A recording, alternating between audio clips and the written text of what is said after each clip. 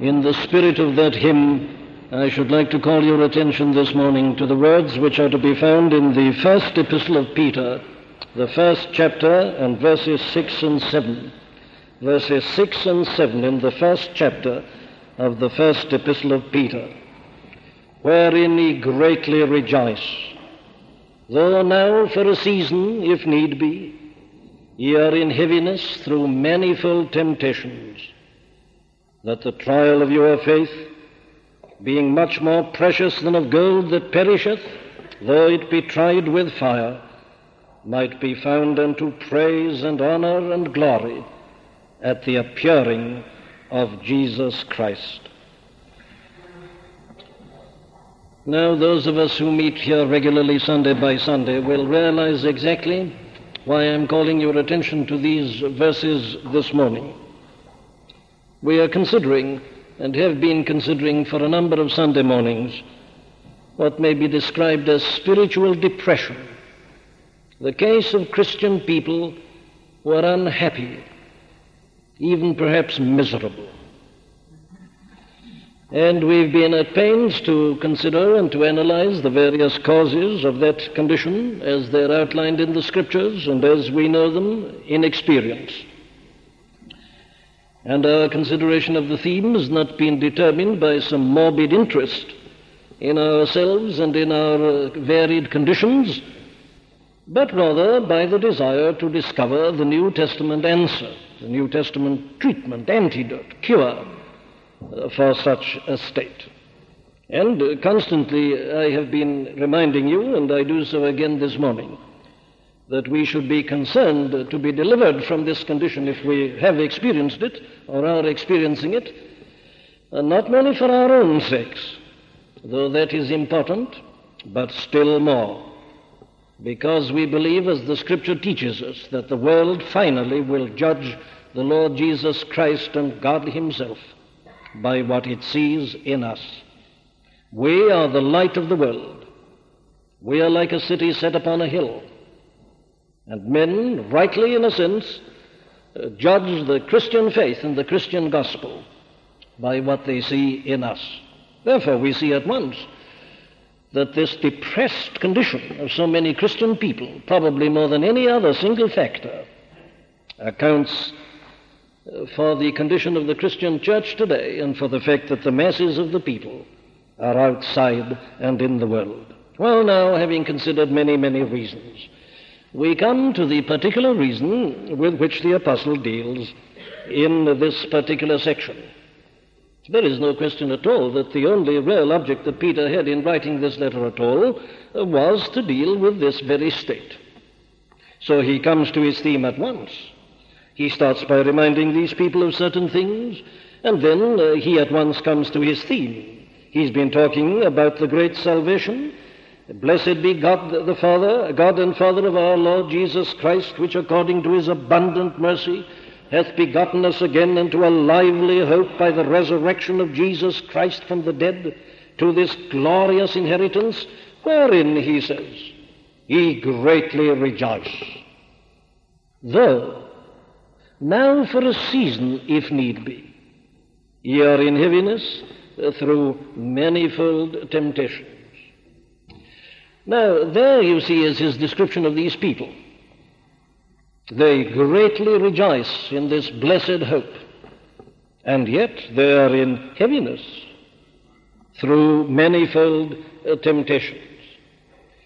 Now, again, as we have found so many times, this description of these people seems to be quite contradictory. He's describing people who at one and the same time are greatly rejoicing and yet are in heaviness. And yet, as we have seen again so often, there is nothing contradictory about this. You can, if you like, call it paradoxical, but it's not contradictory. Indeed, the whole case which is made out for the Christian in the New Testament seems always ever to include these two elements. At one and the same time, these Christian people to whom the apostle writes are greatly rejoicing and are also in heaviness. Now, this is something, again, which we must be very clear about before we proceed any further. There is a superficial view of Christianity which would regard this as quite impossible. The kind of Christian view, or the view of the Christian life, which simply says that all its problems have gone and now I am happy all the day, of course can't accept this for a moment. It would say that any Christians who are in heaviness are perhaps doubtful as being Christian at all. There is that view which seems to think that the Christian life, once one has arrived at a decision or once one has been converted, is one with no troubles at all, no ripple on the surface of the sea of life, but everything is perfectly happy without any problems at all. Now, the simple answer to that, of course, is that that is not New Testament Christianity. That's the kind of thing, of course, that the cults are always offering. That's the kind of thing psychology always offers. That's the mark of the spurious. Oh, there is nothing for which one should finally thank God so much as the honesty of the Scriptures. They give us the simple truth about ourselves and our life in this world. And therefore I say we have to start by realizing that this is something that is almost postulated of the Christian. Now let's be clear about this. This word heaviness, which the apostle uses here, it really means to be grieved. It means that they're troubled. It's not merely that they have to suffer certain things, but that the suffering of these things really does grieve them, that they're troubled about it, that they really are made unhappy by these things. So Peter describes these persons as showing these two characteristics at one and the same time, the great rejoicing and yet the being grieved. Now, you will find that I say so commonly in the Scriptures. Take, for instance, a perfect example of it all. There's a series of paradoxes which the Apostle Paul has in describing himself in the second epistle to the Corinthians, the 4th chapter. He gives us quite a list of them. We are troubled on every side, he says, yet not distressed. We are perplexed, but not in despair, persecuted, but not forsaken, cast down, but not destroyed, always bearing about in the body the dying of the Lord Jesus, and so on. Statements which appear to be mutually exclusive at first, but which are not. They're just a part of the paradox of the Christian life. And this is the amazing thing about the Christian, that at one and the same time he really does experience these two things. Well, then, says someone, if that is so, where lies the problem? Well, the problem, of course, lies here, that we fail to maintain the balance, and that we tend to allow this heaviness, this grieving, to overwhelm us, and really to get us down. Cast down, says the apostle, but not destroyed. Well, the danger is that it may destroy us, that it may, as it were, keep us down. Not merely that we are temporarily upset by it, but that it really may become a prevailing mood, and we can never get rid of it. And that as other people look at us, they're more conscious of the grieved, heavy condition than they are of this great rejoicing. In other words, we have to realize and to remember that the Christian, according to the New Testament, is not unnatural. The Christian is not one who has become immune to what is happening round and about him. Now, I say that that's a great principle in the New Testament, because we need to emphasize it, because there are certain Christian people, again I say, who really have got a notion and a conception of the Christian life which makes the Christian quite unnatural. For instance, grief and sorrow are something to which the Christian is still subject. And there is a sense in which I am prepared to argue that the absence of a feeling of grief in a Christian is not a recommendation for the Christian faith. It's unnatural. It goes beyond the New Testament. It savors more of the stoical, or again I say, of the psychological. There is nothing which is more grand as you go through the Scriptures as to see the saints of God yet subject to human feelings. They know grief and sorrow. They know what it is to feel lonely. They know what it is to be disappointed. All these things are here described. You'll see them in the life of the Apostle Paul, perhaps more than anywhere else. He was subject to all these things, and he doesn't conceal it. He says that when he went when he arrived at Troas, he was troubled. Without were fightings, he says, within were fears. That's the apostle. He's still a very human person, though he had such amazing faith, and though he had such exalted experiences in his communion with his blessed Lord. Very well, then, I say, these things can be found at one and the same time, and the Christian must never regard himself as one who is unnatural in that sense. He has something that enables him to rise above all these things. Yes, but the glory of the Christian life is that you rise above them and yet feel them. It isn't an absence of feeling. And there, I say, is a most important dividing line. Well, now, let us, having laid down that postulate, go on to consider why it is that the Christian should thus be in heaviness, in this grieved condition. And the answer is, of course, these manifold temptations. Now, there's no doubt here that the better word would be trials. These people were like this because they were passing through manifold trials. Now, that's an interesting word, that word manifold, isn't it? It's obviously a favorite word with the Apostle Peter, because he uses it later on concerning the grace of God. It means, of course, many-colored. It means that kind of variegated condition. Life like a dome of many-colored glass, says the poet.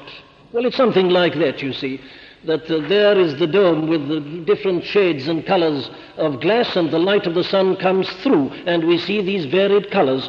That's the meaning of this word manifold. And the apostle says that these people are grieved, they're troubled, and they're in heaviness because they're experiencing these manifold trials. They come in different ways, in different colors, in different shapes and forms. In a sense, there's no end at all to the variety. Well, what are these trials? What's he thinking about? Well, in this very epistle, he makes it quite clear as to what he has in mind. Many of these Christians were being persecuted. Dearly beloved, he says in the 2nd chapter, I beseech you as strangers and pilgrims, abstain from fleshly lusts which war against the soul, having your conversation honest among the Gentiles, that whereas they speak against you as evildoers, they may by your good works which they shall behold glorify God in the day of visitation. The Christian, because he's a Christian, is subject to this kind of thing in this world. Because he's a new man, because he's born again. He's inevitably bound to be misunderstood. He's a stranger, he's a pilgrim. And he is like a stranger in a strange land. He's got a different type of life. He's got different ideas and customs, and the other people are looking on, and they notice the difference and they don't like it, and they make it very plain to him that they dislike it. These people were subject to persecutions and trials that came in that way. We are given many accounts of these trials in the New Testament. I needn't keep you with that. But the saints of God have always had to meet this kind of thing. The Apostle Paul indeed goes so far in writing to Timothy as to use a phrase like this.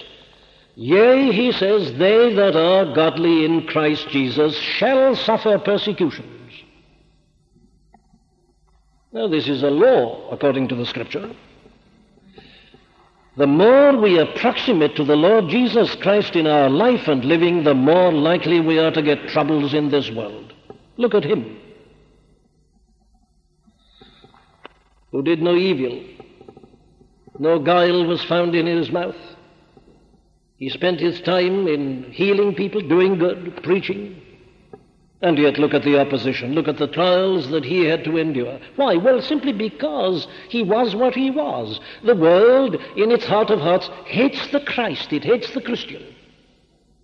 Because, of course, such holy living condemns it, and it doesn't like that. It's made to feel uncomfortable by it, and it's on the defensive. It reacts at once.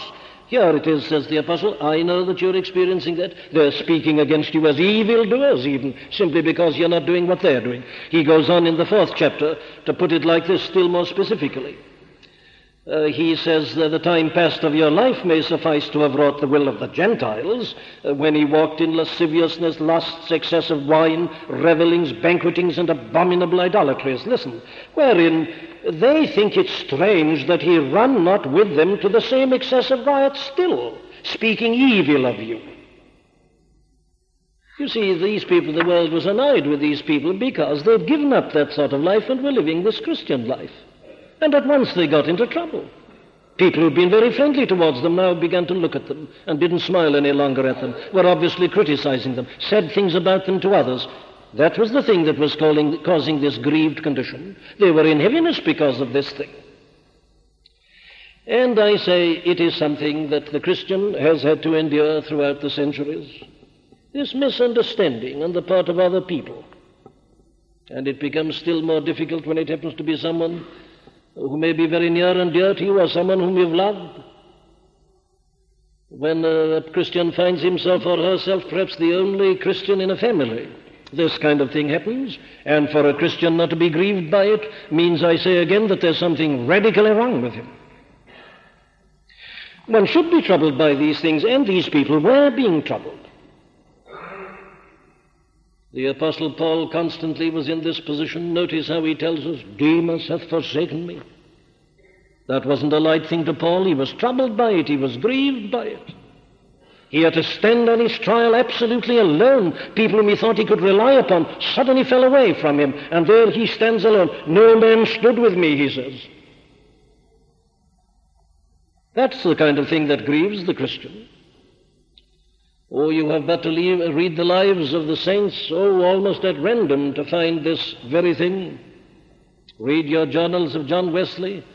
You'll find he constantly was in this condition because of some misunderstanding or something like that. The latest example, perhaps on a big scale in this country, is to be found in the life of Charles Haddon Spurgeon. When he started his famous downgrade movement, when he saw the apostasy that was coming in and the worldliness that was invading the churches, and he stood against it. Men whom he had regarded as friends, many of them whom he trained in his own college for nothing, suddenly fell away from him. And you have but to read his account of all this to see how he was hurt and grieved, how he was in heaviness, because men on whom he felt he could rely suddenly failed him. Well, I say you can read it almost at random. I was reading in the journals of George Whitefield only this very week, this very thing. Whitefield had had a season of exceptional nearness to Christ, and he was rejoicing in it, but he makes a note in his journal. He says, how strange that I should have had this after that terrible period of heaviness through which I had just passed, and no doubt, he says, I shall be subject to that again. He knew it. It was his experience. It is, I say, the inevitable lot of the man of God in a world and in a life such as this because of sin.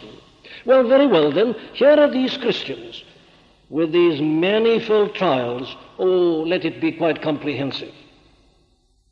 It means anything in this life and in this world that tends to trouble you and to get you down. Something that touches you in the most sensitive and delicate part of your being, in your heart, in your mind, in your sensibility. These are the things that tend to cast us down. Very well. What does the apostle do about it? What is his way of dealing with this kind of thing? Well, it's most interesting, and it's what you and I must do, my friends, if we are to maintain this twofold aspect of our Christian life. If we are to go on greatly rejoicing in spite of the things that grieve us, we must approach them and face them all in the way that the apostle here instructs us. Well, what's the teaching? Well, the first thing is he lays down a great principle. And the great principle is that we must understand why these things happen to us. That's the first thing. Oh, how often do we need to say this to ourselves and to one another? I sometimes think the whole art of Christian living is the art of asking questions. The danger is, of course, we allow things to come upon us and we just drop to the ground without saying anything except that we say, alas and alack, and why do these things happen to me, and why does God allow them? Now, that's not the way. The thing to do is, says the apostle, is to discover, if you can, why these things are taking place. to understand why they happen to us. And here he uses the following terms, wherein he says, "Ye greatly rejoice, though now for a season, then," listen, "if need be." That's the secret. What's he mean by this, "if need be"? Well, there is no doubt about the answer to that. It's a conditional statement. You can translate it, if you like this. "Though now for a season, if such proves needful." That's it. If such proves needful. It isn't merely a general statement to the effect, well, in a world like this, these things must happen. It isn't that. It's much stronger than that. He isn't saying, well, you're greatly rejoicing in this blessed hope, though, of course, in a world like this, you may have to endure certain things. That's all right. That's perfectly true. That's a truism. But the apostle doesn't merely leave it at that. He's got a positive statement here. He says, you are at the moment enduring this grief because it has proved needful to you that you should do so. Now then, there's our doctrine. There's a definite purpose in all this, says the apostle. This kind of thing doesn't happen accidentally. This is not something that just takes place because of the whole organization in life. That's a reason in a sense, but it isn't the main reason. These things happen, says the apostle, because they're good for us. Because they're a part of our discipline in this life and in this world. Because, let me put it quite plainly and bluntly, because God has appointed us to them. That's the apostles' doctrine, as it is the doctrine of the whole of the New Testament, as it certainly is the doctrine and the faith of the saints of the centuries. In other words, we must look at the Christian life like this. We are walking through this life and through this world under the eye of our Heavenly Father. It's the fundamental thing the Christian must grasp. I am in a peculiar relationship to God, which is not true of anybody who is not a Christian. And there is a very definite plan and purpose for the whole of my life. God has looked upon me, God has called me, God has adopted me into his family. What for? Well, that he may bring me to perfection. That's his object. He is fashioning me that I may be more and more conformable to the image of his dear Son. That is what he's doing. The Lord Jesus Christ is bringing many sons unto glory. So he says, behold me and the children that thou hast given me. Now, if we don't start with that fundamental conception of ourselves as Christians, we are bound to go astray, and we are certain to misunderstand these things. The doctrine, therefore, of the Scripture is that God at least permits these things to happen to us. I go further. God at times orders these things to happen to us. And that is, I say, for our good. He may do it sometimes in order, indeed, to chastise us. To chastise us for our slackness and for our failure. We were looking together last Sunday morning at the failure of the Christian to discipline himself. Peter there in the second epistle is exhorting Christians to discipline themselves, to add to their faith, to furnish out their faith, to fill out their faith. Not merely to be content with faith, but let it be a full-orbed, blooming faith. Well, we may pay no heed to that exhortation. We may persist in our slackness and in our indolence. Well, as I understand the New Testament doctrine, my friend, if you do that, don't be surprised if things begin to happen to you. Don't be surprised if God begins to chastise you. The argument of the 12th of Hebrews is as strong as this, isn't it? That if you are children, well, then you're certain to be chastised. Whom the Lord loveth, he chasteneth. There is no more terrible state for a person to be in than that in which he's never experienced any chastisement. If you've known no chastisement, my friend, I should seriously doubt whether you've ever been a Christian at all. If you say to me that since you believed you've never had any troubles at all, I say that's psychological, it's not spiritual. There is a realism about this Christianity, as I said at the beginning. And it goes so far as to teach that God for our good will bring us down. If we pay no heed to the exhortations and the appeals of the Scripture, God has his other method. Whom he loveth, he chasteneth. He doesn't do that, says the author there, to those who are bastards, to those who are illegitimate, who don't really belong to him. But if they're his children, he's certainly going to do it. So we may be experiencing manifold trials as a part of our chastisement. I'm not saying it's invariable, you notice. I say it may be. But then sometimes God does this to us in order to prepare us for something. It's a rule of the Scripture, a rule which is confirmed by and exemplified in, again, the long history of the Church and her saints, that when God has a particularly great task for a man to perform, he generally does this to him first. I don't care which biography you pick up again. You take the life of any man who's been signally used by God, you'll generally find there's been a preliminary period of very severe testing and humbling and trial. Well, yes, of course, because God would not dare, as it were, to use such a man unless he can be certain and sure of him.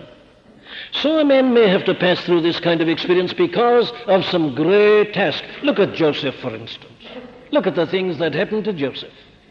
Can you imagine a more dismal kind of life, an unhappier kind of life? Everybody against him, his own brothers jealous of him. They sell him, they get rid of him, and there he goes to Egypt, and there people turn against him. He's done nothing wrong, but because of the sin of others, he finds himself in prison, cast down. What's it all mean? Well, God is only preparing the man for that great position that he had in store for him. And it's the same with all of them. Look at the sufferings of a man like David.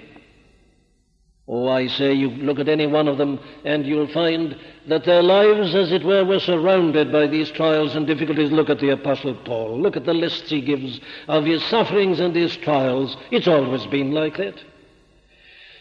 But you know, it seems clear also from the teaching of the Scripture and the lives of the saints that God sometimes prepares a man for a great trial in this way. What I mean is that he prepares him by giving him some lesser trials. Oh, it's there I see the love of God shining out so gloriously. There are certain great trials that come in life. And it would be a terrible thing sometimes for certain people suddenly to be plunged into the great trial from an undisturbed, even tenor of their ways. So God sometimes in his tenderness and in his love, he sends lesser trials to prepare them for the greater trials. If need be, if such proves needful, if God looking upon us as our Father sees that that is just what we need at that moment. So very well, we start, I say, by this great principle, that God sees and knows all. We think we know what's best for us and what is needful, but we don't, but God always does. And there, as our Heavenly Father, he sees the need and he prescribes the appropriate trial. It's all designed for our good. That's the first principle. Let me hurry to the second, which is this. It is the precious character of faith. That, he says in the 7th verse, these things happen to you, these manifold trials, that in order that the trial of your faith being much more precious than of gold that perisheth, though it be tried with fire, might be found unto praise and honor and glory at the appearing of Jesus Christ. How important this is. The precious character of faith. And he brings that out with his comparison. Look at gold, says the apostle. Gold is precious, but it's not as precious as faith. And how does he establish that? Well, he says gold is something that ultimately is going to perish.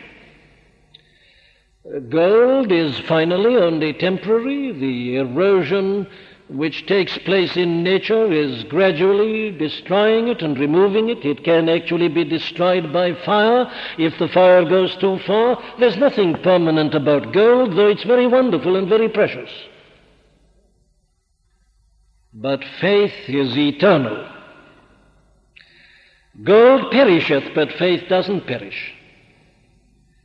Faith is something that is everlasting and eternal in its very nature and in its very constitution. And the thing by which you live, says the apostle, and the thing that accounts for your being in the Christian life is that you are in this faith position and this faith condition. And you don't realize, says the apostle, what a marvelous and what a wonderful thing it is.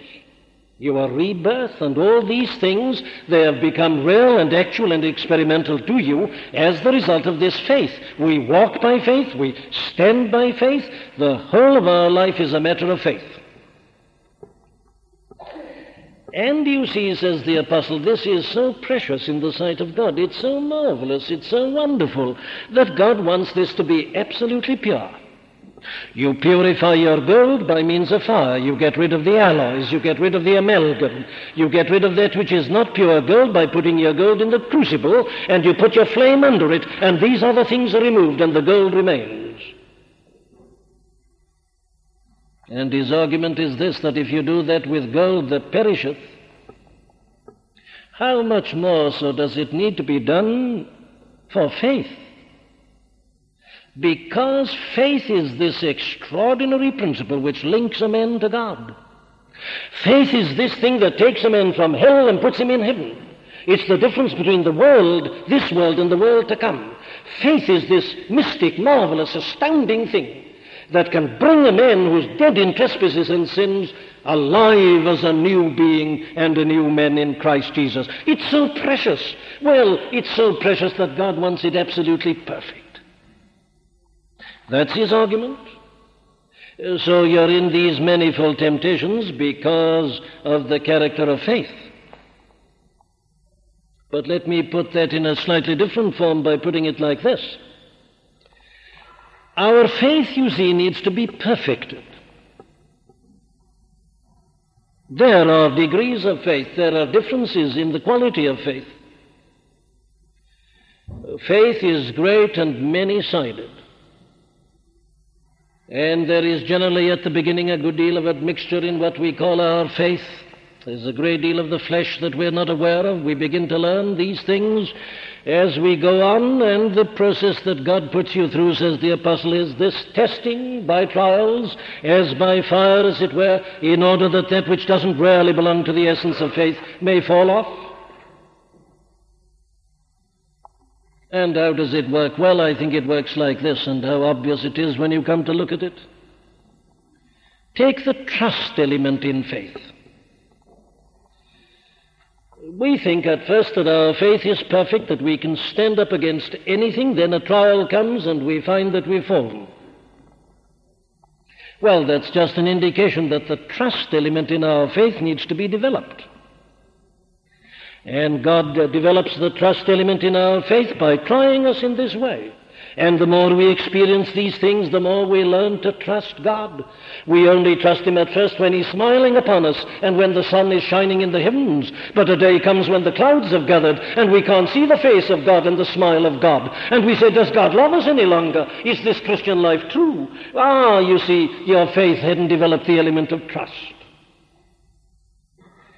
And God so deals with us in this life and in this world as to bring us to trust him in the very dark, when we can see no light at all, when all things seem against us, to drive us to despair.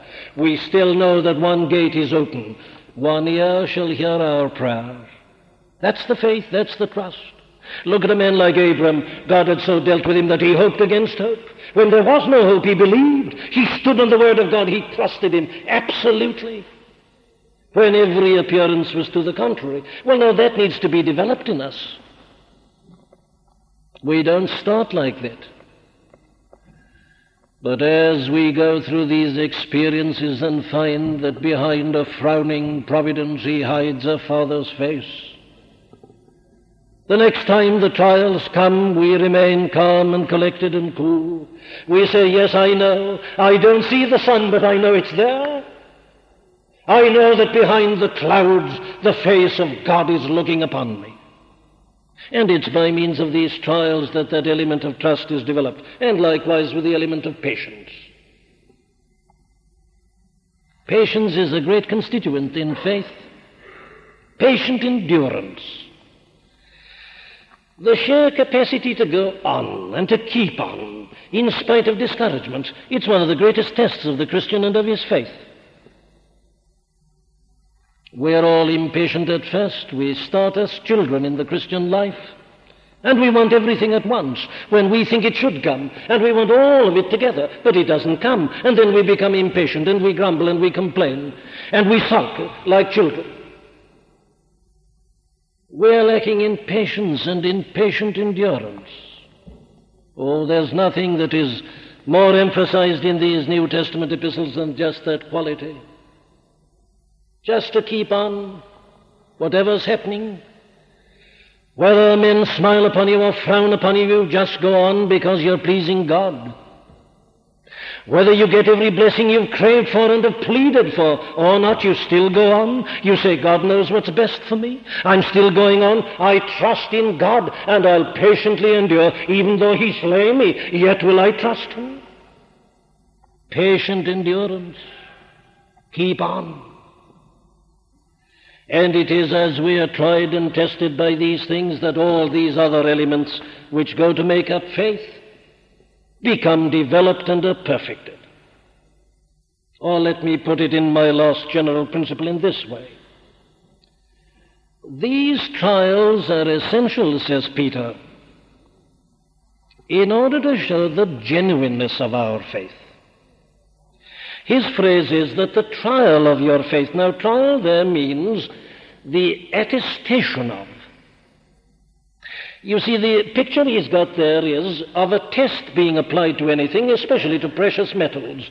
And then after they've been tested, the certificate is given, yes, it's 18-karat gold. That's it. That's what he means by the trial. He is really not interested in the process of trial as in the certificate of attestation.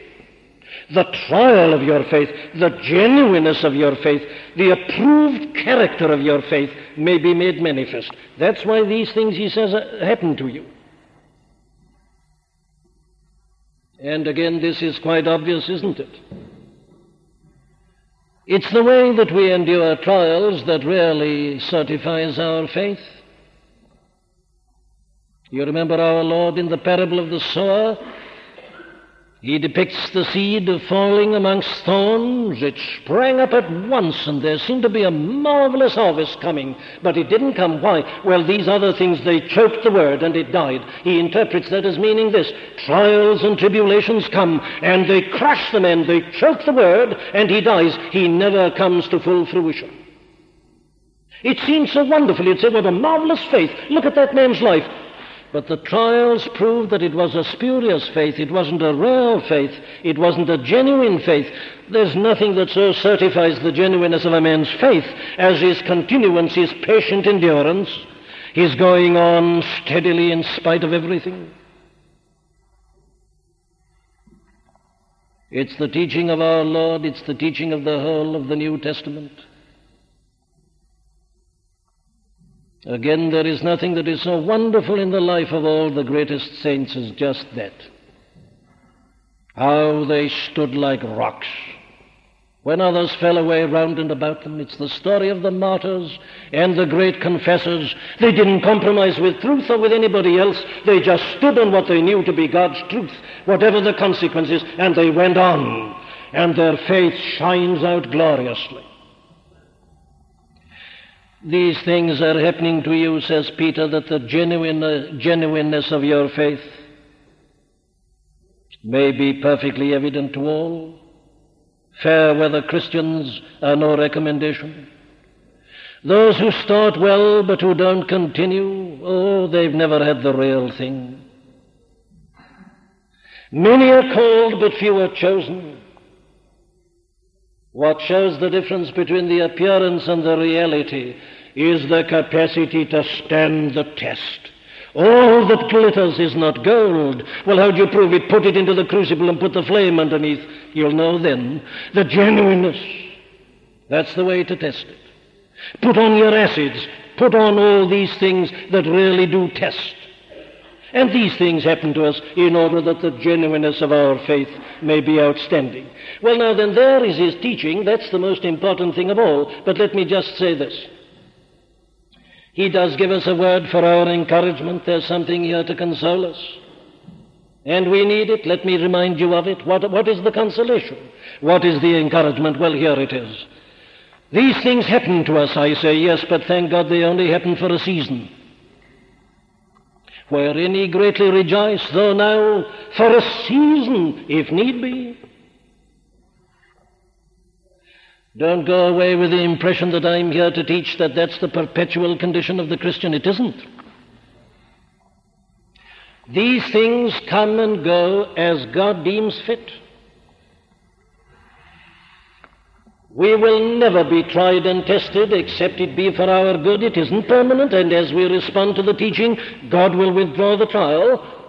He doesn't keep us permanently like this. As Whitfield said in the quotation I gave you from his journal, these things seem to alternate, but God knows exactly how to send them and when to. And you can always be sure of this in the words of St. Paul. There hath no temptation or trial taken you but such as is common to men. But God is kind, who will not suffer you to be tempted above that which ye are able to bear, but will always also with the temptation provide a way to escape.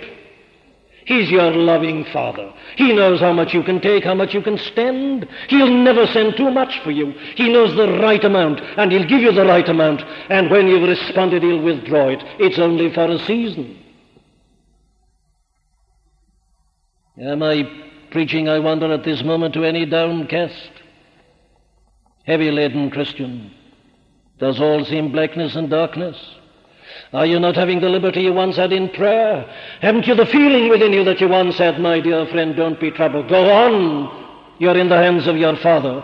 There may be a glorious period coming for you. He's got something in store for you. He may have some unusual blessing for you. He may have some great work for you. Don't be downcast, I say. It's only for a season, my dear friend. You're in the hands of your loving Father.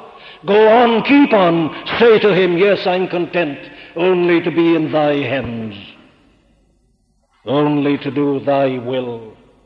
My will shall be. The second thing is this.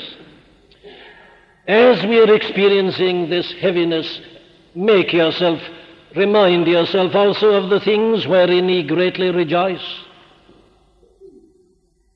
Now that's something you and I've got to do. You see, when these trials come, we tend to see nothing but the trials. I say when the clouds have gathered, we tend to see nothing but clouds. Now then, do this. Just go back beyond the 6th verse, go back to the 3rd. When you can see nothing at all, well, just open your scriptures and start reading this. Though you see nothing at the moment, say, blessed be the God and Father of our Lord Jesus Christ. I know that's always true, which according to his abundant mercy hath begotten us again unto a lively hope by the resurrection of Jesus Christ from the dead, to an inheritance incorruptible and undefiled, and that fadeth not away, reserved in heaven for you, who are kept by the power of God through faith unto salvation, ready to be revealed in the last time. Remind yourself of that.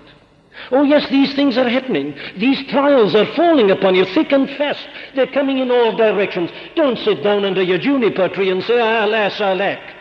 Stand up rather and say, well, these things are happening, but I know that God is God. I know that Christ came and died for me. I know that I've been born again. I know that I belong to God, and I know the inheritance is there. I can't see it this morning. I know it's there. And I know that God is keeping it, and no one will ever take it out of his mighty hands. Say that to yourself. Remind yourself of the things in which you greatly rejoice, though for the season, if need be, you are in manifold temptations. And then go on to the ultimate step, which is this: that the trial of your faith, being much more precious than of gold that perisheth, though it be tried with fire, listen, might be found unto praise and honor and glory at the appearing of Jesus Christ. That's it. The day of the revelation of Jesus Christ. It's coming. I don't know when, but I know it's coming, and I know that I shall be there. And I know, therefore, that all that happens to me in this life and in this world has that as its ultimate objective. Let him deliver you, just as you are.